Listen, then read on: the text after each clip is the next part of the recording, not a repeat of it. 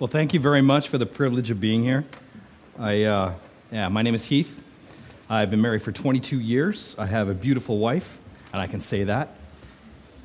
And I have got a 20-year-old daughter who spent the summer in India on a missions trip, and I have a 16-year-old son who's going into grade 12. So we're a full house, sort of. This wasn't in the notes, but I'm going to start with a story. As you get to know me, you'll know that I like to tell stories, but this is an important one due to your focus on prayer. 65 years ago, in the middle of nowhere, this little church, about the size of this church, in the middle of nowhere, Alberta, decided it really, really wanted to reach its neighbors. So what did it do? It employed the only strategy that they knew how, and they started praying for their neighbors. So on this list, they had this 2-3 week, 24-hour prayer, and they decided that this couple, Bill and Eileen, were on this list. And, if you think of people who are outside of faith, these guys were the poster child. Eileen was an Irish background lady, cursed like a sailor. She could put, if you had bald hair, she could grow hair on your head with her bad words.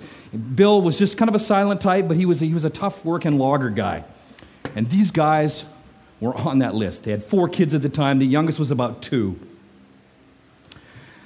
So one night, Bill wakes up in the middle of the night, and he sees a glowing vision of a man standing on his bed bleeding on him. He's like, wow, that's not something you see every day. And the man said to him, this blood isn't just for those people that go up the hill to the church, it's for you. Bill started weeping. You see, they'd been having marital problems. Eileen was tough, and he didn't know what to do. Sometime later, Eileen says to Bill, wow, maybe we got to stop going to the dance hall down the street, and maybe we should start going to those people up the hill at the church. So as a couple, they packed up their kids, and they walked into the church, and they met Christ. That couple was my grandparents. The 2-year-old was my dad. So I wanted to encourage you this morning. I just felt compelled to encourage you. The power of prayer is real. You guys have a prayer focus. The fact that I'm standing up here now, Eileen, about a year before she died, we were missionaries in Greece, and I was home on a furlough. And the last time I saw my grandmother, Eileen, she said to me, Heath, I always knew one of my grandkids would be in the ministry, but I never thought it would be you. What do you do with that? Anyway, my wife and I, to complete the story, because, I like Christopher Nolan films, so we have to tell things in a different timeline. My wife and I spent 10 years in Athens, Greece. First few years, we worked with refugees. The last few years, we partnered with Redeemer City to City. If you've heard of kind of Tim Keller, that kind of like. We planted a Redeemer City to City church in central Athens. And, we didn't want to do it easy, so we decided that we would do it in an anarchist neighborhood, with Molotov cocktails and riots. And if you've ever been in 100,000 people chanting, I hate the police, it's something else, let me tell you. Anyway, I want to share my heart with you, and I just felt as though I needed to encourage you this morning. So I have a question for you. Is there hope in suffering? Yeah. We all know that, but some of us, are actually dealing with the worst things in our life. My neighbor downstairs, I live in like a BC box, and this older gentleman downstairs, he just in tears. I got home yesterday, and he's in tears. 75 years old. He says, Heath, I have Parkinson's. What do I do? He's not a believer. Some of you might be struggling emotionally. Some are just kind of treading water here with the stuff in life. Some of you are dreading the fall and all that encompasses what is going to happen up till Christmas. I said the C word. Some of us might be in the pitched battle of depression right here, right now. I was teaching at a camp last week on Quadra Island, and one of the camp counselors in training tried to commit suicide. That's the reality that some of us are living in with right now. Some of you might be just persecuted by family and friends just for showing up here on a Sunday morning because you're going to church.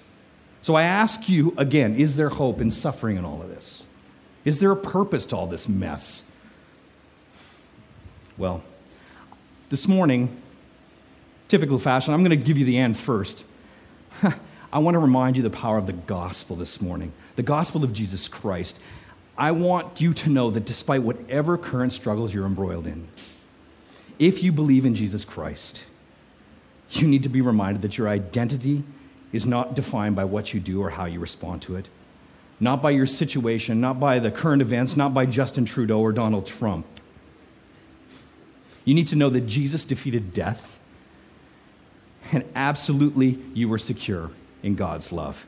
Your current situation, no matter how rough it is, whether it's maxed out credit cards from a summertime holiday, or whether you've got an unexpected bill that you just don't know how you can pay, you need to know that God loves you, and if you believe, your identity is in Christ and you are loved. So our text this morning is found in Romans chapter 8, verses 31 through 39. Now I'll be reading from the ESV. What shall we say then to these things? If God is for us, who can be against us? He who did not spare his own son, but gave him up for us all, how will he not also with him graciously give us all things? Who shall bring any charge against God's elect? It is God who justifies. Who is to condemn? Christ Jesus is the one who died. More than that, who is raised, who is at the right hand of God, who indeed is interceding for us. Who shall separate us from the love of Christ? Shall tribulation, distress, persecution, or famine, or nakedness, or danger, or sword, as it is written, for your sake we are being killed all day long. We are regarded as sheep to be slaughtered. No, in all of these things we are more than conquerors through him who loved us. For I am sure that neither death, nor life, nor angels, nor rulers, nor things present, nor things to come, nor powers, nor height, nor depth, nor anything else in all of creation will be able to separate us from the love of God in Christ Jesus our Lord. Amen. Now, this morning I would like to tell you a missionary story. I grew up in a denomination that we'd had missionaries come every month, and I love missionary stories. But this isn't going to be a jungle story, a bug story, or a cannibal story, or no. My wife and I, we lived in central Athens. When your kid's on the playground, you have to go, ooh, okay, dude, yep, play on the swings, just watch out for the needles. That's the kind of story I'm going to tell. A story of Molotov cocktails, graffiti, anarchists. That's where we did work. That's where we ministered. In a 1 year, I counted 50 cars that burned within a block radius of our house. That was kind of fun. Anyway. But I'm not going to tell an anarchist story. I'm going to tell a refugee story. In the past few years, we've all heard of this juggernaut of refugee stuff. Everybody and their dog's uncle's brother-in-law is trying to get to Europe. And so I worked with an organization that was in the front lines of this work. At that time, there was about 100 people a day would kind of come into the city, new refugees every single day. After all of this blew up, now there's about 1,000 coming in a day. It's pretty scary. So about 100 people are coming in a day. So we had this refugee center right downtown, and we fed anywhere from 200 to 500 guys at a time. Most of them at that time. It was during Arab Spring, so there were a lot of migrants from Morocco, Tunisia, Algeria. There was some Iraqis, some Syrians, and people from Iran. And so what was the regular drill was we would give a 5-minute gospel presentation, and then we would serve the food. Now, the 5-minute gospel presentation was really cool. I would say a sentence in English. My friend would say a sentence, the same thing, translated into Farsi, then into Arabic, then into French, and then into Dowry. And by the time it got back to me here, I'm like, oh, what did I say again? So it was really hard to actually get a good flow. So basically, it was just a drive-by shooting, essentially, of the gospel. And so what I would do is I would say, look, if you want to know more about Jesus, come Wednesday.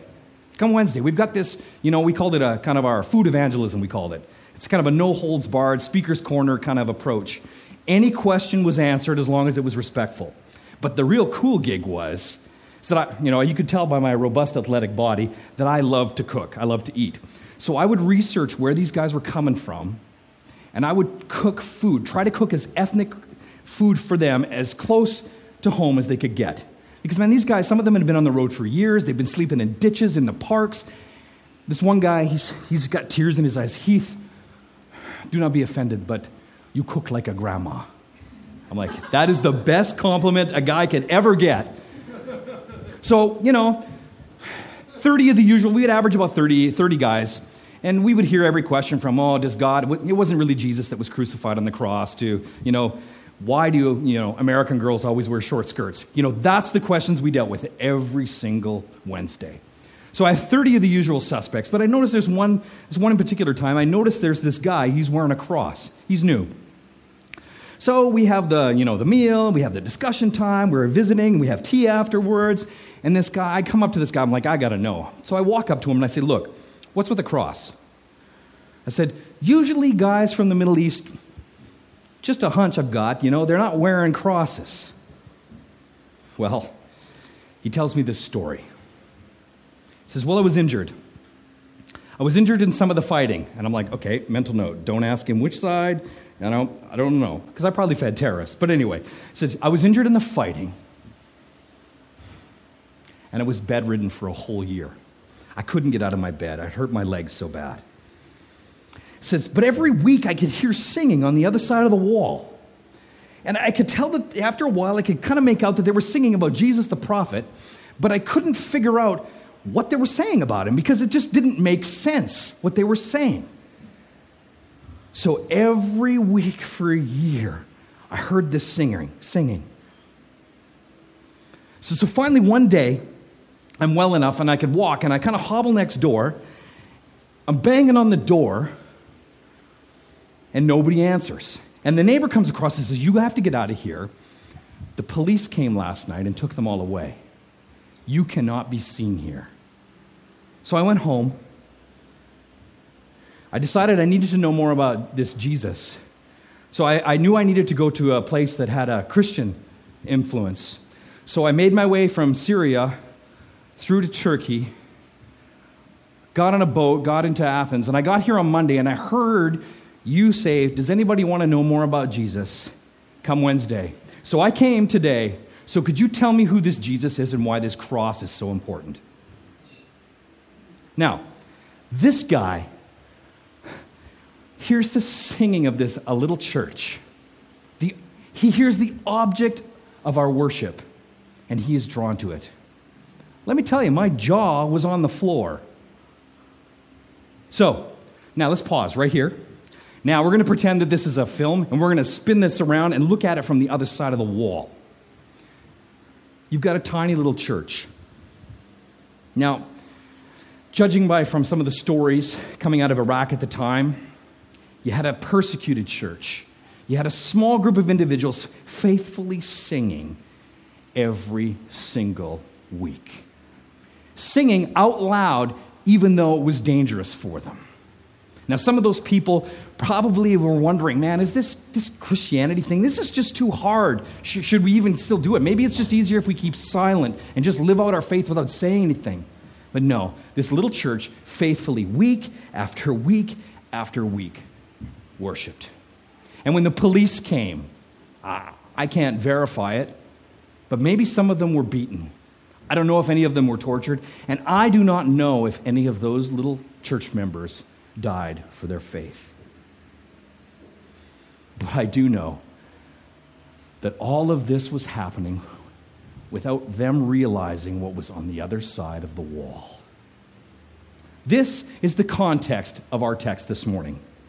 We're dropped right at the end of this juggernaut of chapter 8. Now, Paul, he was a dude, and he happened to write this letter to a church in Rome. And he was a fairly articulate man. And so at the time, there was this Emperor Nero. It was about roughly 54 to 68 AD, somewhere in that range.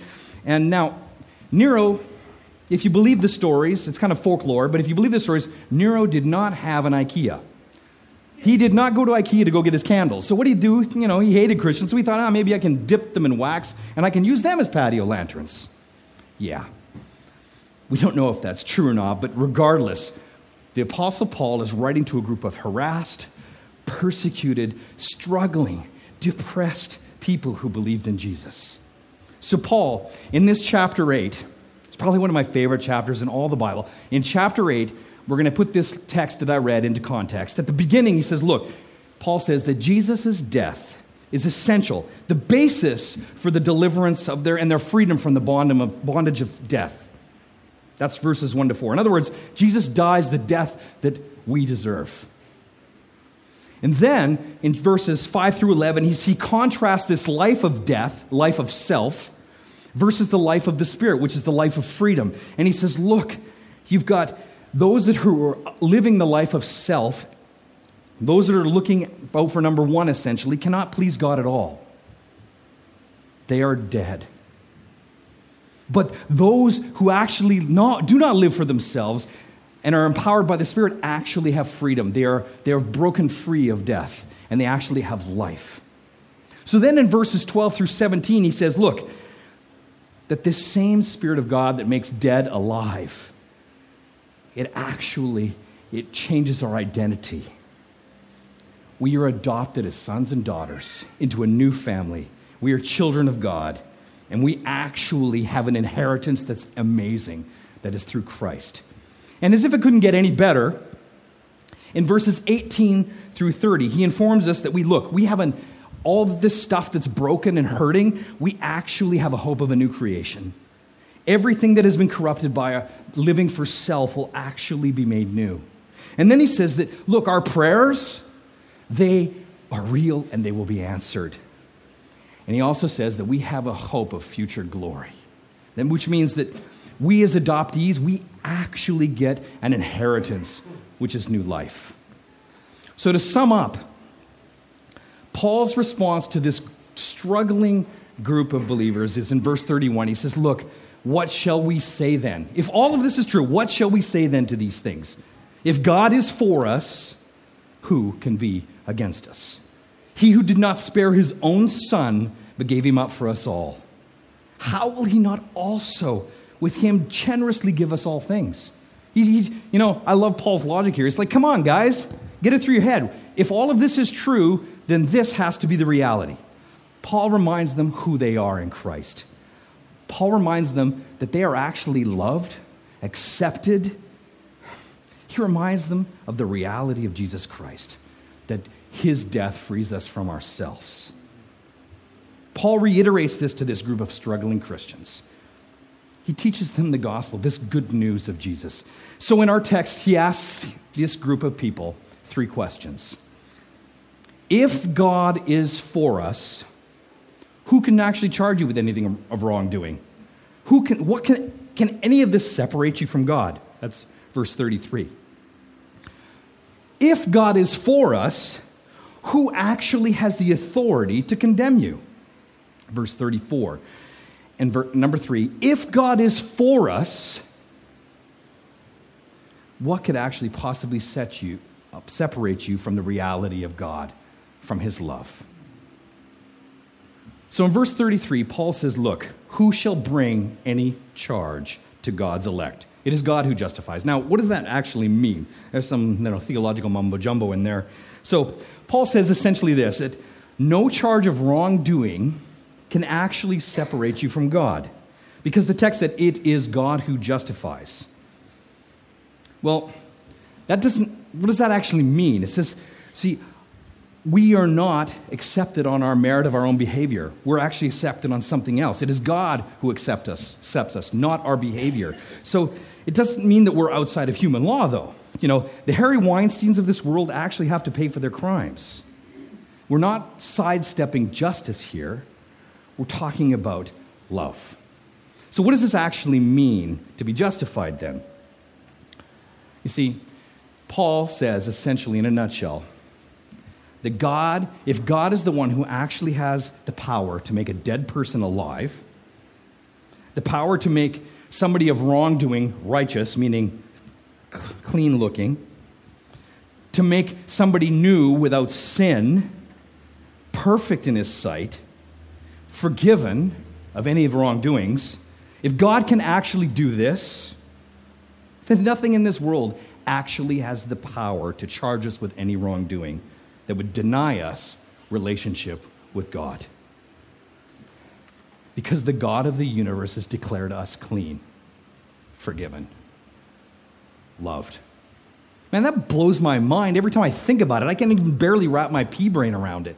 See, if we believe in Jesus, if we believe that he has the power to do this, then no sin can actually separate us from God. That is amazing news, guys. Even the vilest of offenders actually has a chance to be clean, to be forgiven. Let me tell you, that is good news. So, digging a little further in verse 34, it says, who then can actually condemn? Who condemn? So, if nobody can charge you with anything, who can actually condemn you of any wrongdoing? You see, in other words, who is the final judge when it comes to matters of being accepted or not accepted? Who decides, essentially, what salvation is? This is where Paul gets kind of into the nuts and the bolts of how God actually makes us justified or clean. Paul says that nothing can condemn us because God sends his Son, Jesus Christ. Think about it. God sends part of himself to die the death that we deserve, the penalty for our wrongdoing. See, before this act, we're all stuck. We're all charged. We're all condemned. And other scriptures say that the penalty of that is death. God, because of our wrongdoings, smallest to the greatest, we're stuck. But Jesus actually dies in our place. He takes the punishment for us so that we can live. He rescues us. But Paul says, wait a minute, more than that, Jesus actually has victory over death. He is raised from the dead. And how he is now seated in power with God himself. So when God looks at me, when he looks at you, if you believe this reality, he doesn't see your sin, he sees Jesus. So I've got a story. I've got a couple of friends, Hamza and Brahim. They're both two guys from Algeria, and I love these guys. I think one of them was a terrorist, but regardless of that, exceptional with English, and I got along really well with these guys, and I knew them for about a year and a half. And got to the point at the end where I could just troll them, tease them ruthlessly about Islam, which, if you actually know any Islamic guys, that's a pretty intimate place to be in. So I was having a discussion. So I asked Hamza, how are you actually accepted into paradise? Oh, I says, come on, Heath, you know this. I'm like, yeah, but tell me. He says, look, when Allah comes time to judge, if he sees one more good thing than bad thing in my life, I'm accepted and I can go to paradise. So I say to him, whose God's more powerful, mine or yours? Well, mine. I'm like, no, he's not. Allah is weak. I said, my God is so powerful, so holy, so omnipotent, so enthroned that if he sees one sin in my life, I'm obliterated. I said, my God is way more powerful than yours. And of course, before he could mount a defense, I get in and I ask him another question to kind of hit him on the other side of the head. I said, wait a minute, Hamza, have you ever done bad things? He's like, looking at me like I'm handicapped. And he's like, of course I've done bad things. I said, well, have you ever done something so bad that you wouldn't even tell your mom? Well, yeah. And I ask him, how do you deal with the guilt? And he says something to me that I will never forget. He looks at me, and his eyes are welling up, and he says, well, I just have to live with it, I guess. I said, buddy, my God is so powerful that he actually sent part of himself so that when he looks at me, when he looks at you, he doesn't see you. He doesn't see your sin. He doesn't see your guilt. He sees his Son clean, perfect. That is what Paul is talking about here. That is what it means to be justified. See, we are clean. We have no guilt because of Jesus Christ, his Son. We are accepted as sons and daughters by the work of Jesus. We are loved because of Jesus. We are not condemned. We have life because of Jesus. We have a future because of Jesus. We have no guilt because of Jesus. Jesus has victory over death. He takes our place and frees us from our stuff. So, if that's true, Paul asks then, what can actually separate us from this reality? Who can actually change this newfound identity that we have? Can our circumstances? Can great suffering, wars, persecution, starvation, being without clothes, threat of life, uncertainty and confusion about our future, not getting a law degree from Trinity? Can any of that actually separate us from God, from the freedom that we have in Christ. You know, I'm not taking this lightly. This might be our reality here right now. The things that we struggle with are very real. And we may feel like Paul, when he quotes Psalm 44, he says, we may feel as though we are sheep slaughtered daily. But does that actually separate us from the love of God, from the work he does in our lives? Even if we have to be like that little church and possibly pay the ultimate price for our faith. Can these things, great or small, separate us from this reality? Does this change our identity? In verse 37, Paul answers his own question with a resounding no. He says, look, in all these things, we are more than conquerors through him who loves us.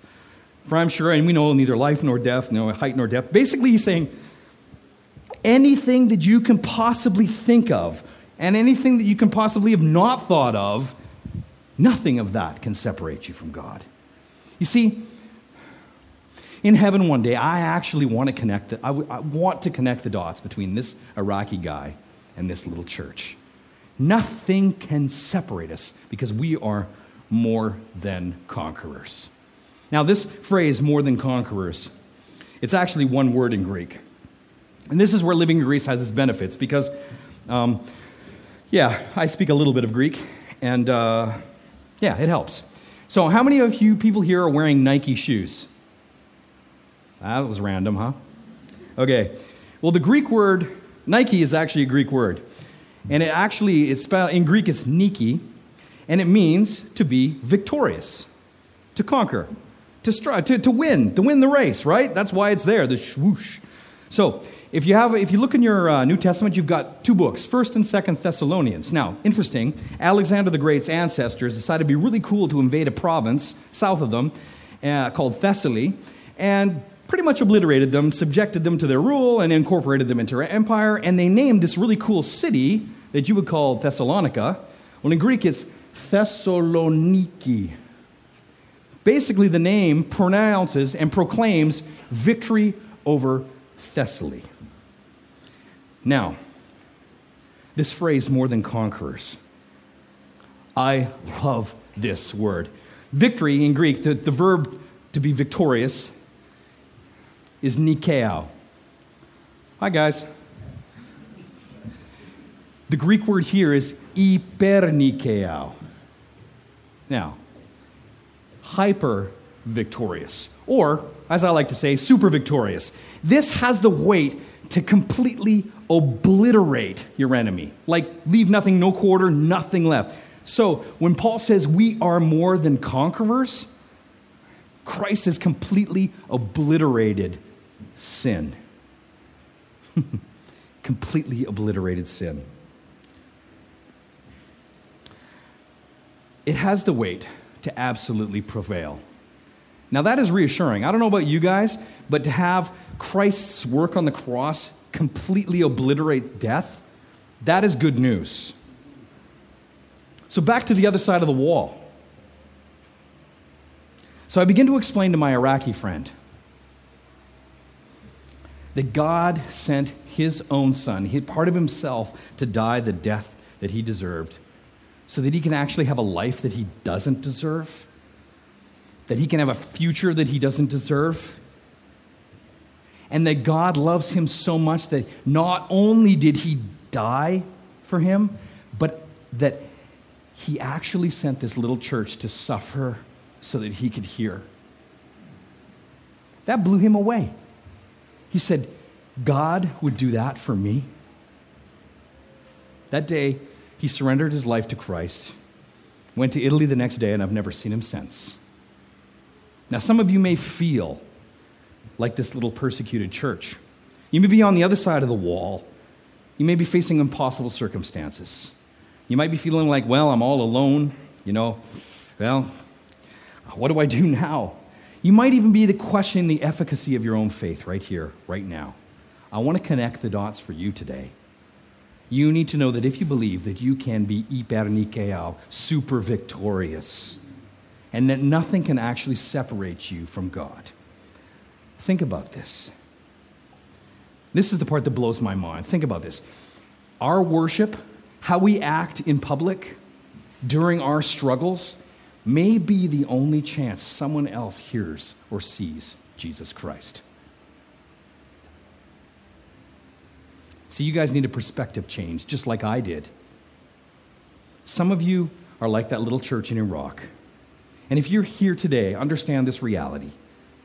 Have hope that God loves you. He sees your pain. He has the ultimate victory.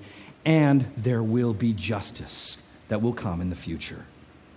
He has victory over our circumstances, no matter how dire they seem.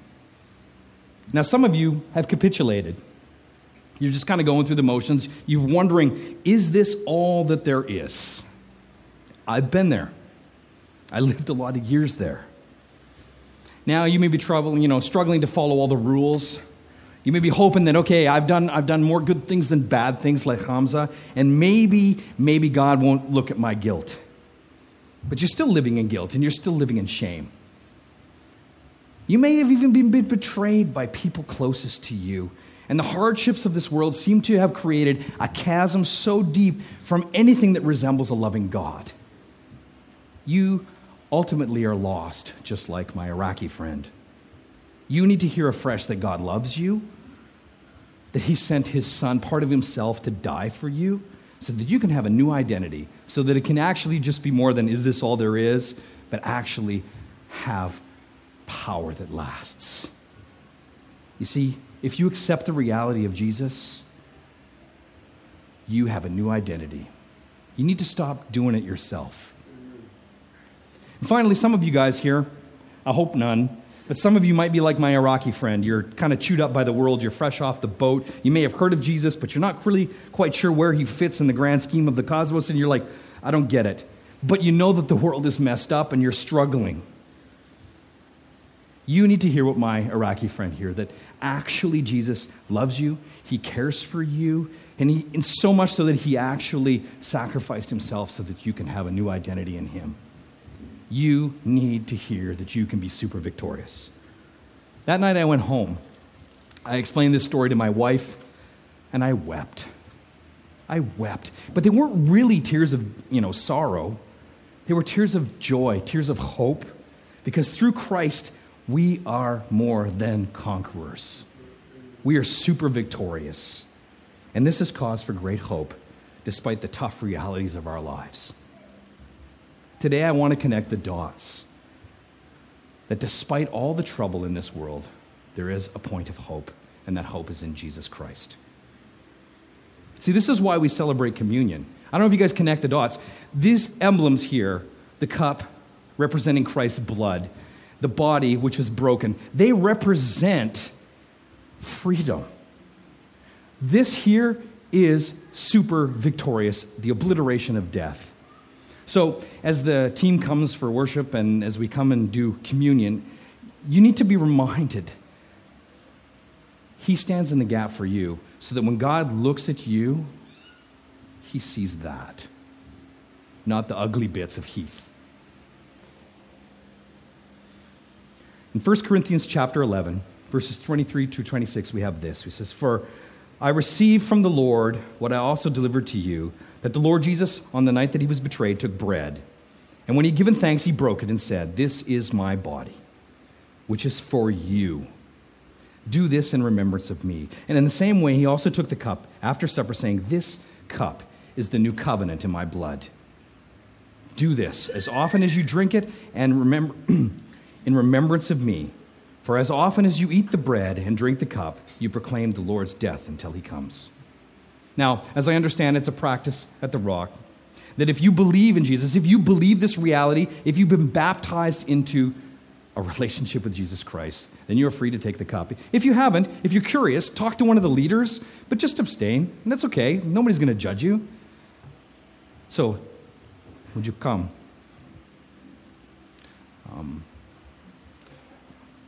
I don't know what to do next, but that's okay. Anybody, Bueller, anybody, no. Whatever team comes to help serve, if there's worship, and as you take the emblems, Yeah. Come, take, and praise God for being super victorious.